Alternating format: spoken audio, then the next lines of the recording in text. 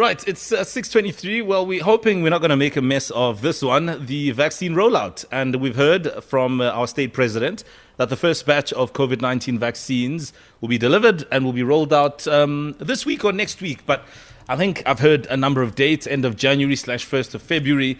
I mean, this is important, and we've been told time and time again that it will be a phased approach. We are going to focus on those in the front line, the healthcare workers who have really had the brunt of this pandemic. Joining us on the line is Professor Jeffrey Mphahlele, Vice President Research from the South African Medical Research Council, also a member of that Vaccine Ministerial Advisory Committee. So for some insight, let's get into our chat with him. Professor, good morning. Good morning, sir. Can you hear me? Yes, we can hear you loud and clear, Prof. Oh, great. There's no doubt that this rollout is going to be a very technical process and also a massive undertaking on the part of the state. So I am correct in saying that it's the health workers who are going to get it first. What is their feeling around the vaccine, just generally? Well, it's mixed feeling, as you can imagine, because there are a lot of people who have been waiting for the vaccine for some time.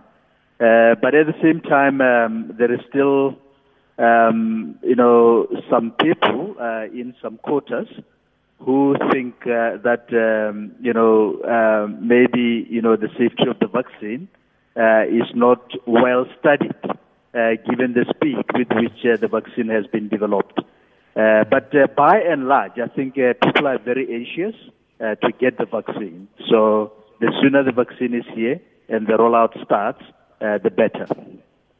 Prof, on that point, there was a recent study by the University of Johannesburg that was released yesterday, and they said that just 67% of adults would take the vaccine, 18% said they definitely would not, and 15% said they did not know yet if they're going to take the vaccine.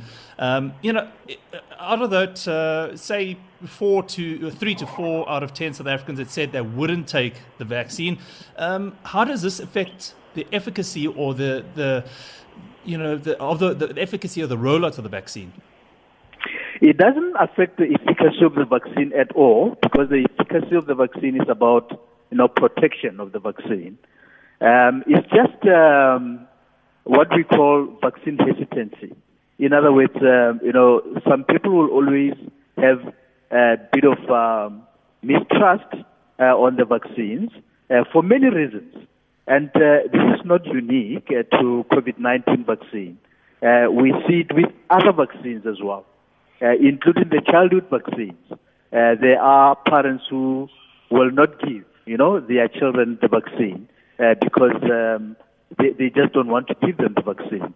So it's not a new thing, and you can be sure that it's not a significant number of people who will not get the vaccine. But people have got the right to question the safety of the vaccine and everything else that they want to question. Right, Prof, we got a question coming on Twitter. We've got plenty, actually. Here's one from @Ms. Cubs. She wants to know, how many shots are you supposed to get of this particular vaccine? And what are the side effects of this vaccine? Because I do understand that we're getting ours from the Serum Institute of India in this particular case. Yeah, so the AstraZeneca vaccine is given in 2 shots, usually at least, 4 weeks apart, but it could happen that it's more than 4 weeks apart. So the shots will be 2, successive shots to get proper protection. And then as far as, the side effects are concerned, they can vary. Most people do not experience any side effects at all, except a little bit of itchiness and redness at the site of injection, because you have to use the needle to deliver the vaccine into the arm. And some people might experience a bit of headache, but usually that will resolve. Some people might experience mild fever, also it will resolve. And there are just few cases where you can have allergic reaction.